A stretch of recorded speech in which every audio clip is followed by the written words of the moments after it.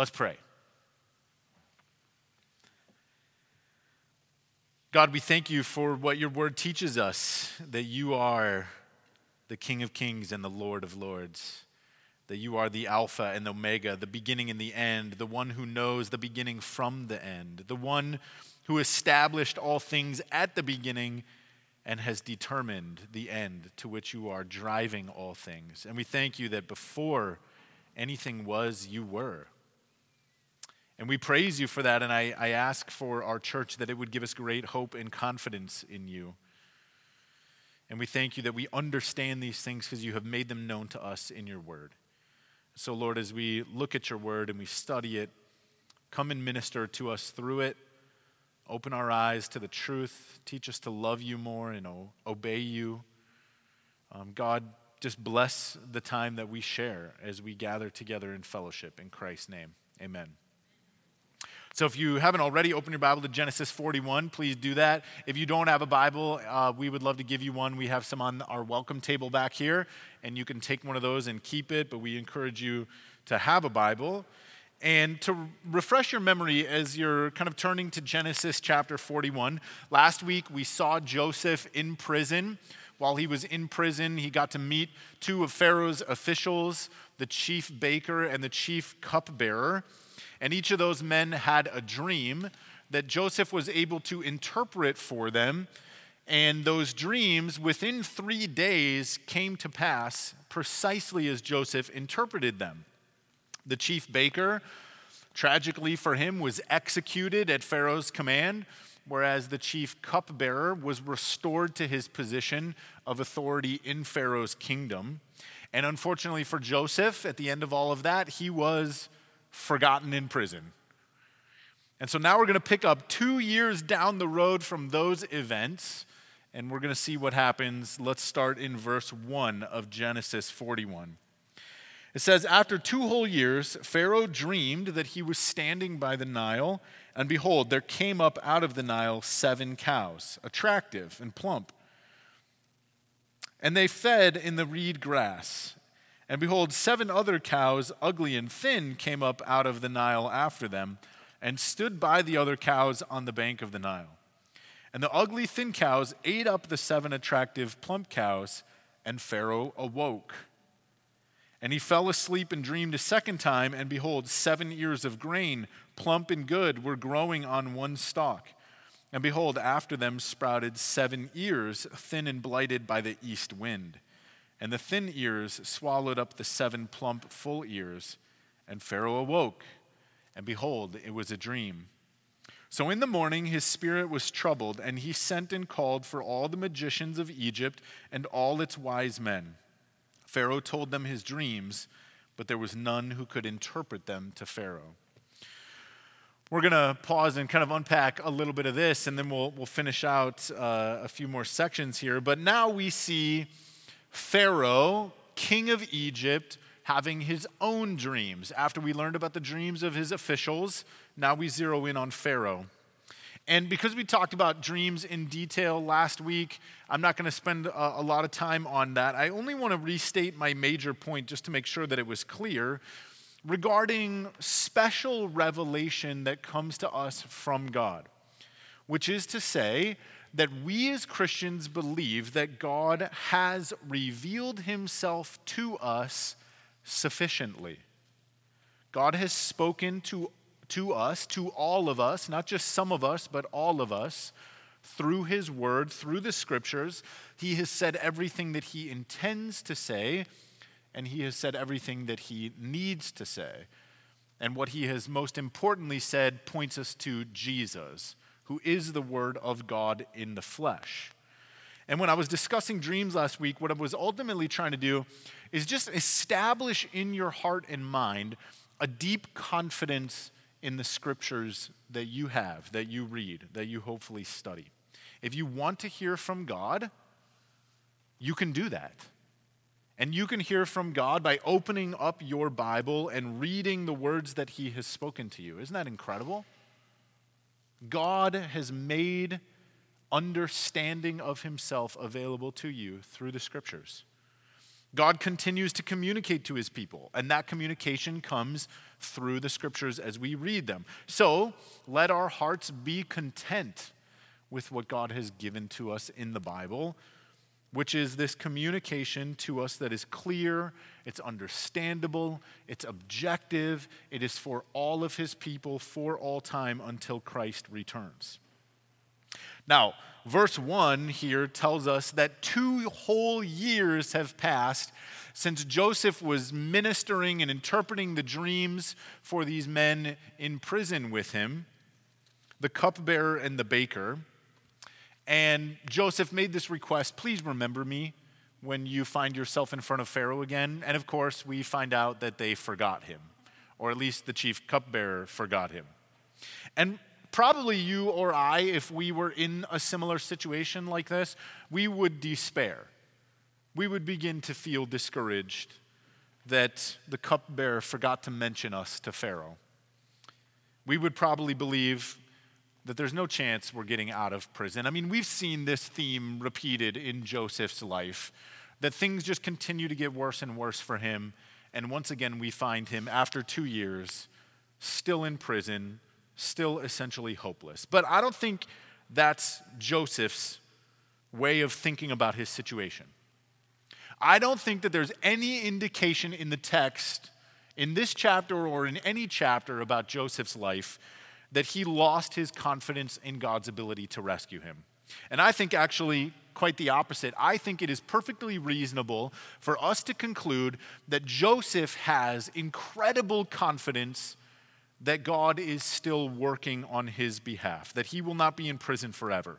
And the reason why I can say that with such confidence, even though I can't say, here's the verse that says, and Joseph never despaired, is because when Joseph was a kid still living in his father's house, he had a dream that his family bowed down to him. That was a very important moment in Joseph's life. It laid the foundation for the rest of his life.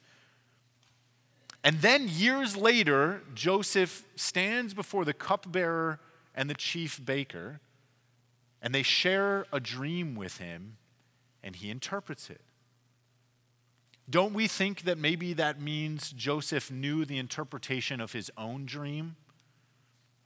And what he saw in interpreting their dream came to pass within 3 days.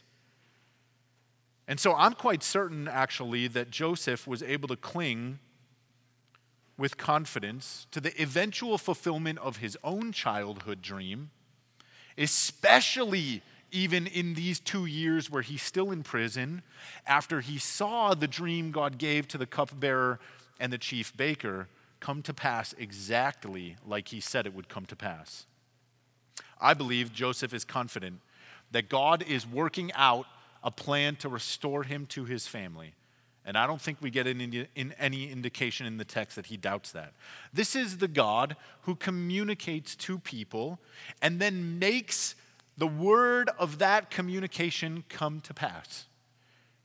He brings it into reality. So here's a question for you. Do you share that same kind of confidence in this God? Do you really? I mean, you don't have some childhood dream to guide you in your confidence like Joseph did, but you have something way greater than what Joseph had. Like I was saying, you and I, we have the scriptures where God speaks to us his intention for our lives. And with every passing day, as Christians, our confidence in God should grow as we read and study the Word of God, where God reveals these things to us. We would learn great confidence in God if we were to read our Bibles faithfully and regularly, because we would come across passages like Psalm 118, verse 30, that says, "This God, his way is perfect. The word of the Lord proves true. He is a shield for all those who take refuge in him." Joseph knew that the word of the Lord proves true. And we should know that. so that when we come across various Bible verses, our confidence in God might grow. Verses like 1 Peter chapter 5, verse 10 that says, "And after you have suffered a little while, the God of all grace, who has called you to his eternal glory in Christ, will himself restore, confirm, strengthen, and establish you." After you've suffered for a little while, God will do that. Or Romans chapter 8, verse 32, that says, "God, who did not spare his own son, but gave him up for all of us, how will he not also with Jesus give us all things?" Go home and ponder the significance of that verse today, Romans 8:32. Or what about the promise that Jesus made in John chapter 11, verses 25 through 26, when Jesus said, "I am the resurrection and the life. Whoever believes in me, though he die, yet shall he live. And everyone who lives and believes in me shall never die." Let us have the same kind of confidence in God that Joseph had, who, though he could not see precisely how God's dream for him might come to pass, still knew because of God's faithfulness that he was never abandoned or forsaken. I believe Joseph knew that the dream God gave him would come to pass. And for all of us who believe and have set our hope on Jesus Christ, we can be confident that the ending of our story is a good ending because Scripture promises us that that is true. An ending where joy will conquer sorrow, where where our victory is certain, it will conquer our failures. An ending where spiritual riches will swallow up our earthly poverty. And the ruinous disease of sin that we toil to fight against so regularly in this life, that disease will be forever healed, made right by the blood of Christ. That's the work that God is doing behind the scenes in our own lives, just as God has been at work behind the scenes in Joseph's life. So let us believe these things with confidence. God has promised them, and every word of God proves true. Now, as for the dreams that Pharaoh had, they must have been quite haunting.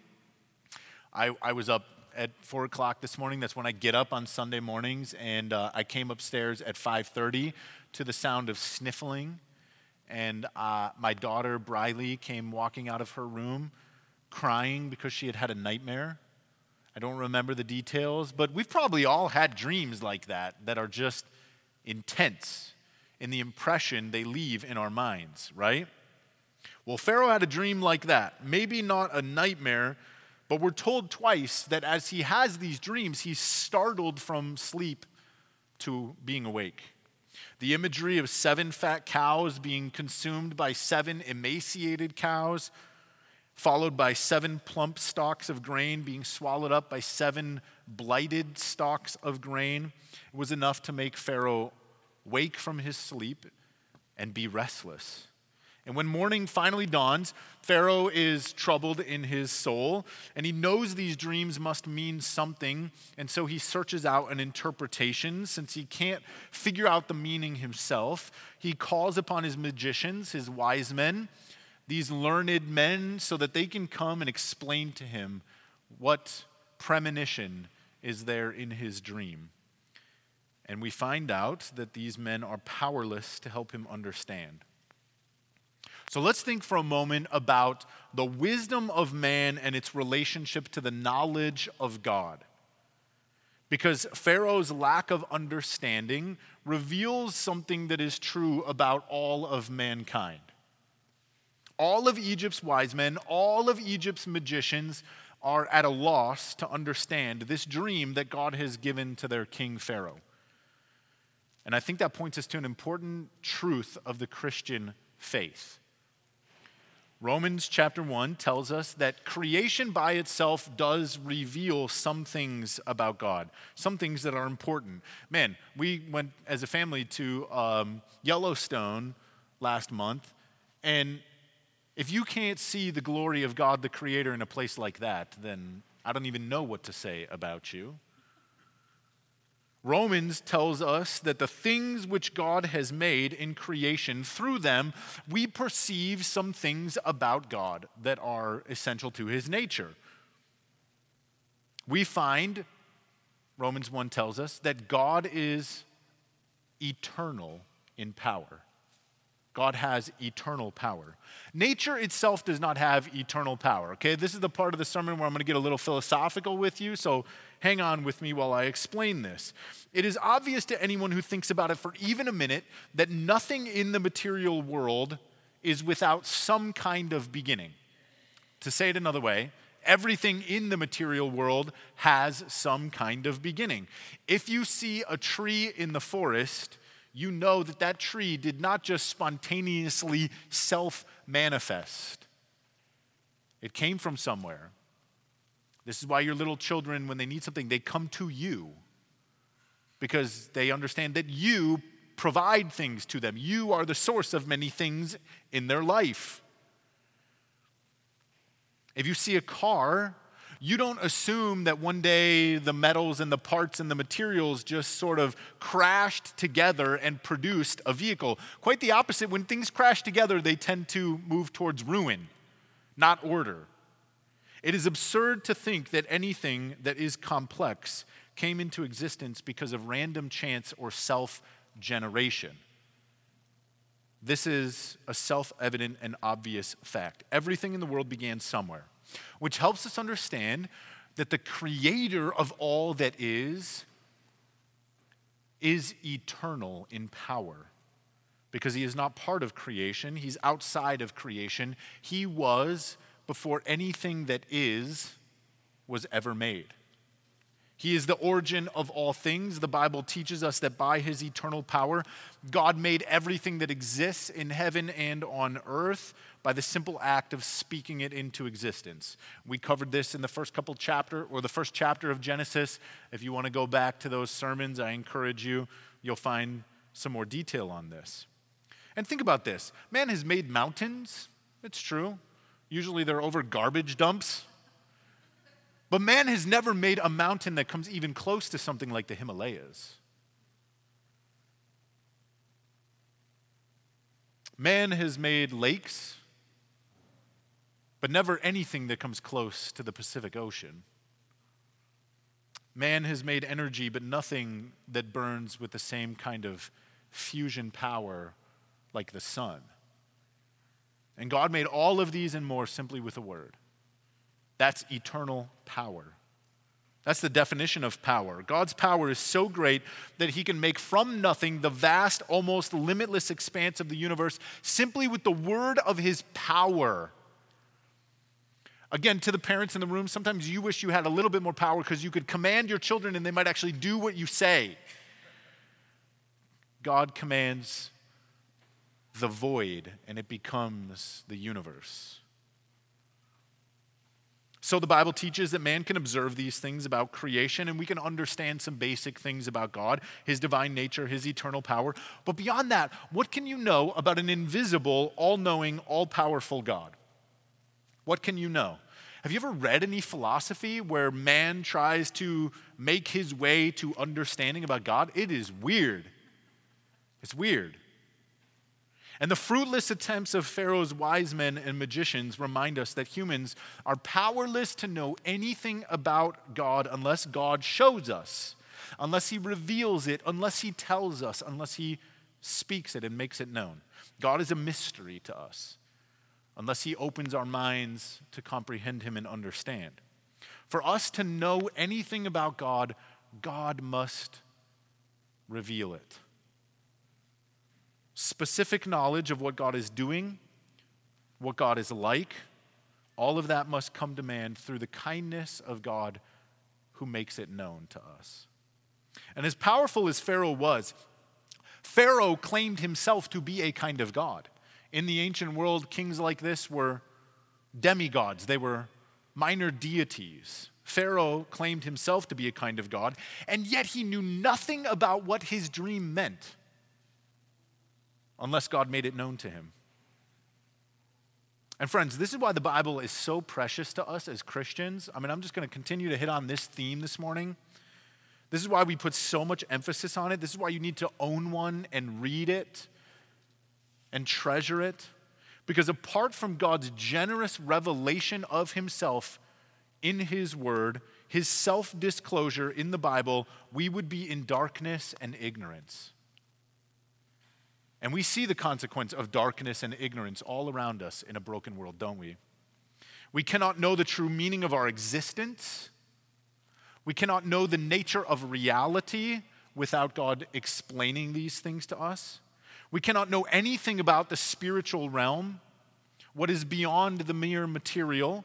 We cannot understand why life exists, or maybe one of the greatest questions of all, what happens to the human soul after you die?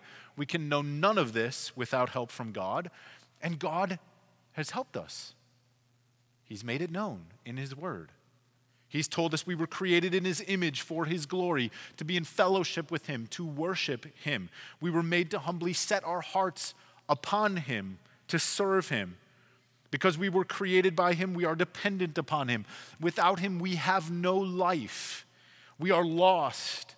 We are destined for ruin unless we seek him and surrender ourselves to him. This we know because God has explained it in his word. And Pharaoh's ignorance of the meaning of his dream and Joseph's wisdom to reveal that meaning to Pharaoh is a reminder that apart from God making things known to us, we are lost in darkness. Read with me in verse 9. Let's go further. Then the chief cupbearer said to Pharaoh, I remember my offenses today. When Pharaoh was angry with his servants and put me and the chief baker in custody in the house of the captain of the guard, we dreamed on the same night, he and I, each having a dream with its own interpretation. A young Hebrew was there with us, a servant of the captain of the guard. When we told him, he interpreted our dreams to us, giving an interpretation to each man according to his dream. And as he interpreted to us, so it came about. I was restored to my office, and the baker was hanged. Then Pharaoh sent and called Joseph, and they quickly brought him out of the pit. And when he had shaved himself and changed his clothes, he came in before Pharaoh. And Pharaoh said to Joseph, I have had a dream, and there is no one who can interpret it. I have heard it said of you that when you hear a dream, you can interpret it. Joseph answered Pharaoh, it is not in me. God will give Pharaoh a favorable answer. Then Pharaoh said to Joseph, behold, in my dream I was standing on the banks of the Nile. 7 cows, plump and attractive, came out of the Nile and fed in the reed grass. 7 other cows came up after them, poor and very ugly and thin, such as I had never seen in all the land of Egypt. And the thin, ugly cows ate up the first 7 plump cows, but when they had eaten them, no one would have known that they had eaten them, for they were still as ugly as at the beginning. Then I awoke. I also saw in my dream 7 ears growing on one stalk, full and good. 7 ears, withered, thin, and blighted by the east wind, sprouted up after them. And the thin ears swallowed up the 7 good ears. And I told it to the magicians, but there was no one who could help explain it to me. Now, much of what we read in these verses is a repeat of what we already learned about Pharaoh's dream. He's now just expressing it publicly to Joseph. So what I really want to focus in on in these verses is the power and authority of kings. Maybe you saw this as we were reading. When we read our Bible, though, one of the things that can be a difficulty for us is that there is some cultural distance between us and the text. There are things that we're unfamiliar with that we come across that make it kind of tough to step into the context and understand what's going on. One of those things, particularly when you read the Old Testament, but also in the New Testament, is that we live in a representative republic. That's our form of government. I promise this will make sense. Hang with me. We live in a system of government that is supposed to be governed by the people for the people. That means that we are on equal footing with those who are in authority over us. We elect a president and politicians, and they work for us. Well, the story of Scripture unfolds in a governmental system or governmental systems, there's a number of them, that are kingdoms. Kingdoms operate very differently than republics or democracies. In a kingdom, everything exists for the king. The people serve him. The power belongs to him, unquestionably. All authority is his. And this concept is really quite unfamiliar to us. And yet, through most of human history, it was a fearsome thing to serve a king. To be brought before a king was something that would send you trembling. Because the power and authority of a king or a queen, it was absolute, it was unquestionable. Now, we already did get a little picture of this as we were reading chapter 40 last week, right? Because the cupbearer and the baker are thrown in prison by Pharaoh. We're never told what they did. We don't even know. Like, they could have just worn the wrong shoes that day for all we knew, and that's what put them in prison. They displeased Pharaoh, and that was enough for him to throw them in jail. And then later we find out that the cupbearer is restored to his position, and the baker is hanged. And again, we don't know any reason other than it was just Pharaoh's birthday party. There was no trial. Pharaoh demanded it, and that's what happened. And verse 9 here tells us that the chief cupbearer knows what a serious thing it is to serve the king, because even in his effort to help Pharaoh, king of Egypt, he speaks very carefully as he approaches the king. He does not say, "Oh, Pharaoh, I remember that time when you really wrongfully imprisoned me, but then later you changed your mind because you realized it was a mistake and you let me out."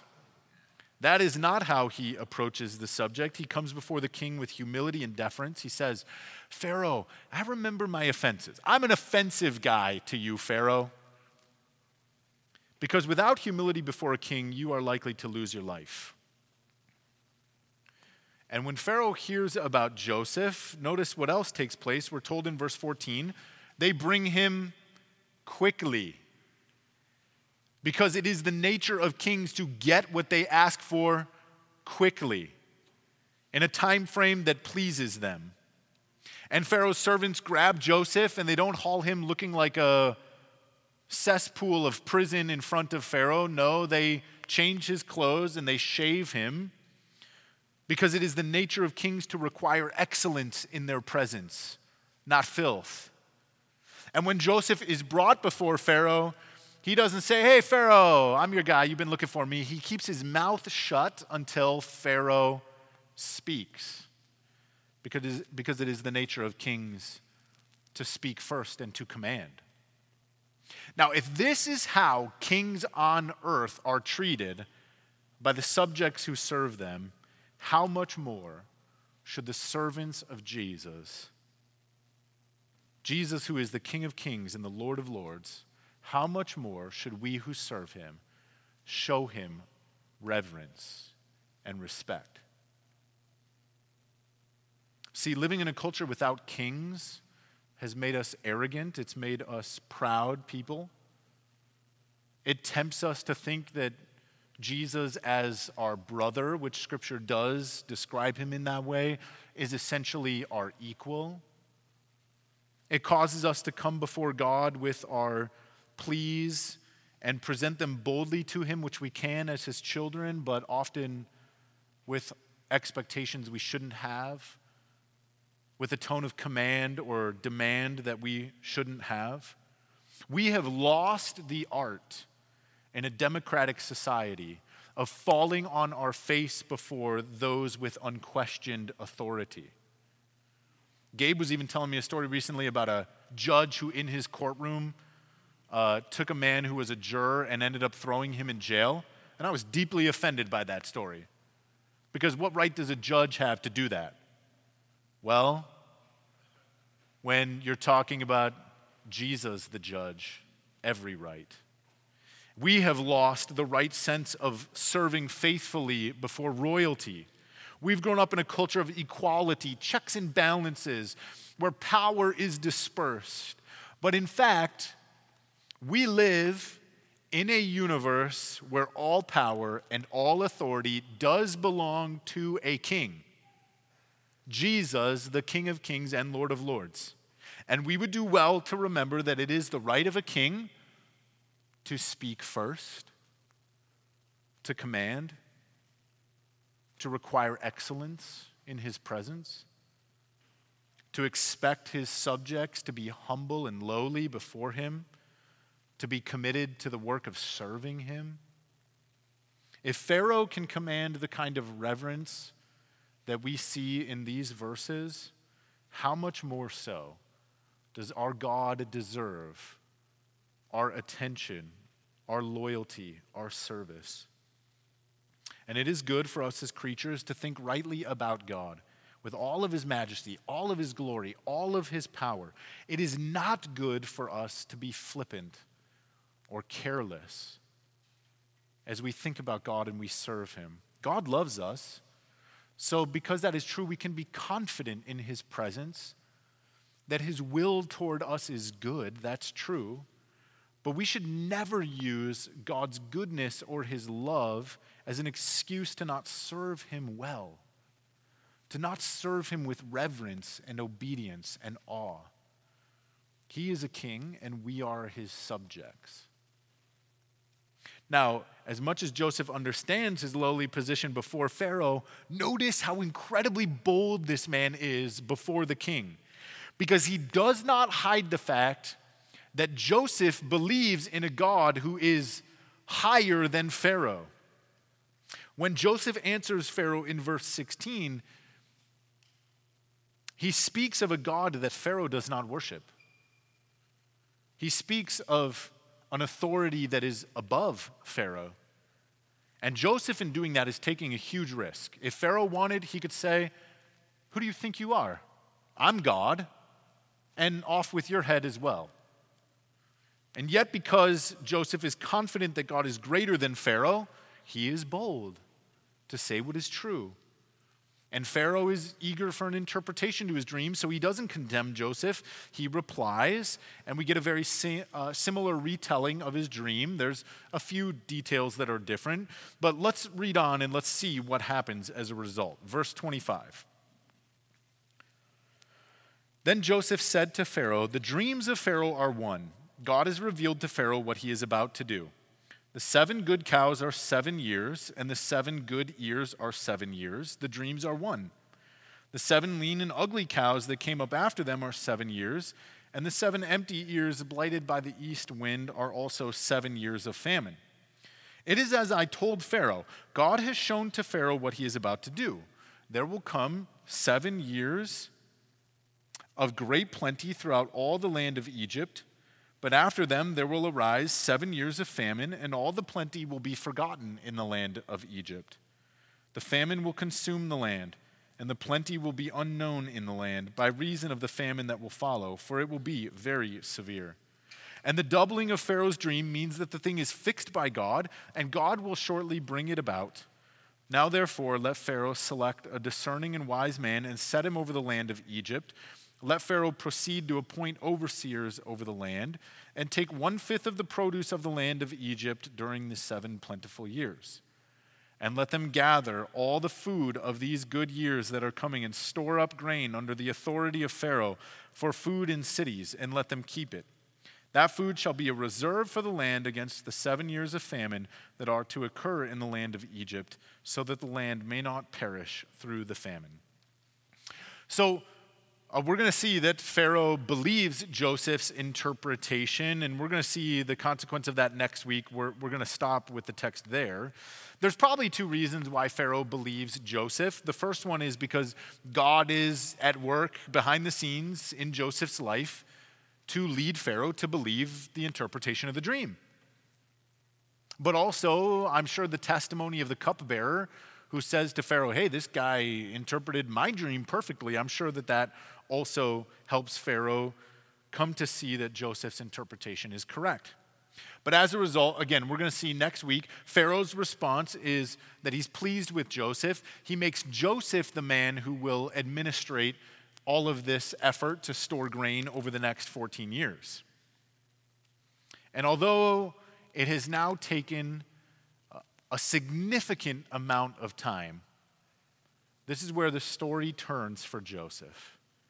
And God's favor upon Joseph will finally become evident as God sets in motion the events leading to the fulfillment of Joseph's own dream from his childhood.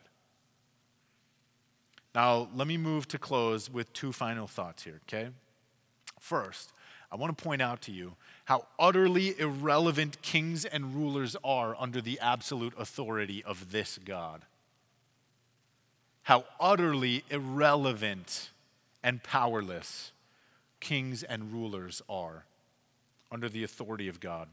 Not only can Pharaoh not understand the dream that God gave him, he's powerless to know its meaning. He can do absolutely nothing to stop the prophetic word of the dream from coming to fruition, coming to pass. Yes, he can put together a plan to mitigate the potential damage of the famine that is coming, and he will do that at Joseph's suggestion. But Pharaoh cannot stop the 7 years of famine. Pharaoh cannot bring about the 7 years of extra blessing. And even though Pharaoh is great, he is powerless to change what God has determined to do. And I want you to understand the touch of any person upon human history is no greater than what God permits. That's a wonderful truth. Even the most powerful people of history cannot alter the plans of God. Think about how practical that is for our world right now. Think about the current state of our world or our nation. Maybe you feel it in incompetent politicians who waste tax dollars and create painful inflation. Leaders of nations that are slowly dragging the world potentially into a possible nuclear war. Globalist bureaucrats forcing their secular agenda on people, only leading to greater suffering when people just want to live their lives. Government corruption enforcing godless ideologies through education or whatever other programs.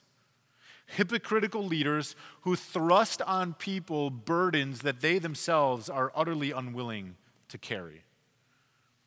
I'll be more specific. Putin, Biden, the World Economic Forum, the United Nations, NATO, China.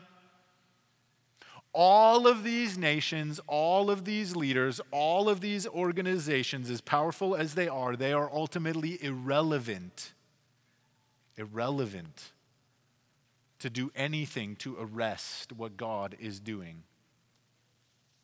It is true they have power, like Pharaoh himself had great power potentially even to imprison and kill. I do not deny that, but their power is no greater than what God ordains for them. Whatever actions they take in the end, they only serve to advance God's plan for humanity, so that at the end of history, all men will perceive the glory of God, every knee will bow to worship Christ, justice will be done, and love will prevail. That is the consummate end of history. And my friends, the American experience that we have known, it's changing very quickly. I don't know how you could not be aware of that rapid change. And who knows what might be on the horizon. But just as Pharaoh could not alter what God had planned for the nation of Egypt, no ruler or nation can alter what God has put in motion. The plan that God is working, which we know leads to the salvation of his people and the exaltation of Jesus over all things. And this leads to my final point. Think about the lengths to which God will go in order to accomplish his good plans. Think about all the crazy twists and turns along the way in the life of Abraham and Isaac and Jacob and Joseph. This is a plan regarding Joseph's life that was first mentioned by God to Abraham 4 generations ago, back in Genesis chapter 15, specifically the plan about slavery in a foreign nation. And if we really think about it, this plan is not going to cease unfolding here with the life of Joseph as he becomes Pharaoh's right-hand man. No, it's going to continue through 400 years of slavery for Abraham's descendants in Egypt. And more than 1,000 years of Abraham's descendants living in the promised land, as God said they would. And it will find its climax, the plan of God, in the birth of the Son of God, Jesus, who will be the Savior of the world. And Ephesians chapter 1 tells us that this plan that God has been working through thousands of years of human history and generation after generation of people living, this plan was actually a plan that God put in motion before he formed the foundations of the world. All of this God has done for his good purposes, to save lost people, to show his love and power, to bring glory to his own name. And no nation, no king, no ruler, no power has been able to alter the plan that God will surely bring to an end. So now think about your life for just a moment. Think about the difficulties that you might be facing. I can only imagine financial, health, maybe mental discouragement. There's a whole host of things. But in light of what I just said about God's plan, think about how simple it is for God to work the events of your life for his good purposes. Were you paying attention to the words of the song we sung? We rest within the wisdom of your plan. Oh, how little faith we have when we worry about our problems, when we fret. Why should we doubt God's power? Because our problems aren't solved fast enough, because we pray and within 48 hours we didn't get what we were asking for, when God has been working the plan through millennia of history. Do we doubt because we aren't becoming mature swiftly enough? We have a vision of godliness and we're trying to press towards it, but it's just not happening as quickly as we would like. When we know that God cultivates his people through many long seasons of trial and testing. Do we doubt because we feel like things are out of control, although God has declared to us that all of the earth and the fullness of it, it is his to command? Do we doubt because of the unsure nature of the future? We don't know what tomorrow holds. Although God has said he knows the beginning from the end, he is the Alpha and the Omega. Do we doubt because of the obstacles we face? When Scripture tells us that this is the God who can take valleys and make them mountains, and take the boldness of the mountains and cast them into the sea at a word. Do any trials or any uncertainties really seem like difficulties in light of what God has revealed about himself to us in his word? Our problem is never God's power to safeguard or to save. Our real problem is that we just don't believe. So may God overcome our doubts and grow our faith and trust in him because of what his word teaches about his power and his love for us. Let's pray. God, I ask that you would do just that. That you would overcome our unbelief, that you would conquer our doubt, that you would grow our faith, that we would truly learn to trust you. I pray that as we read your word, we would become confident in your love towards us and your goodness and your power. Lord, would you lift up our hearts by tearing down our unbelief? In Christ's name, amen.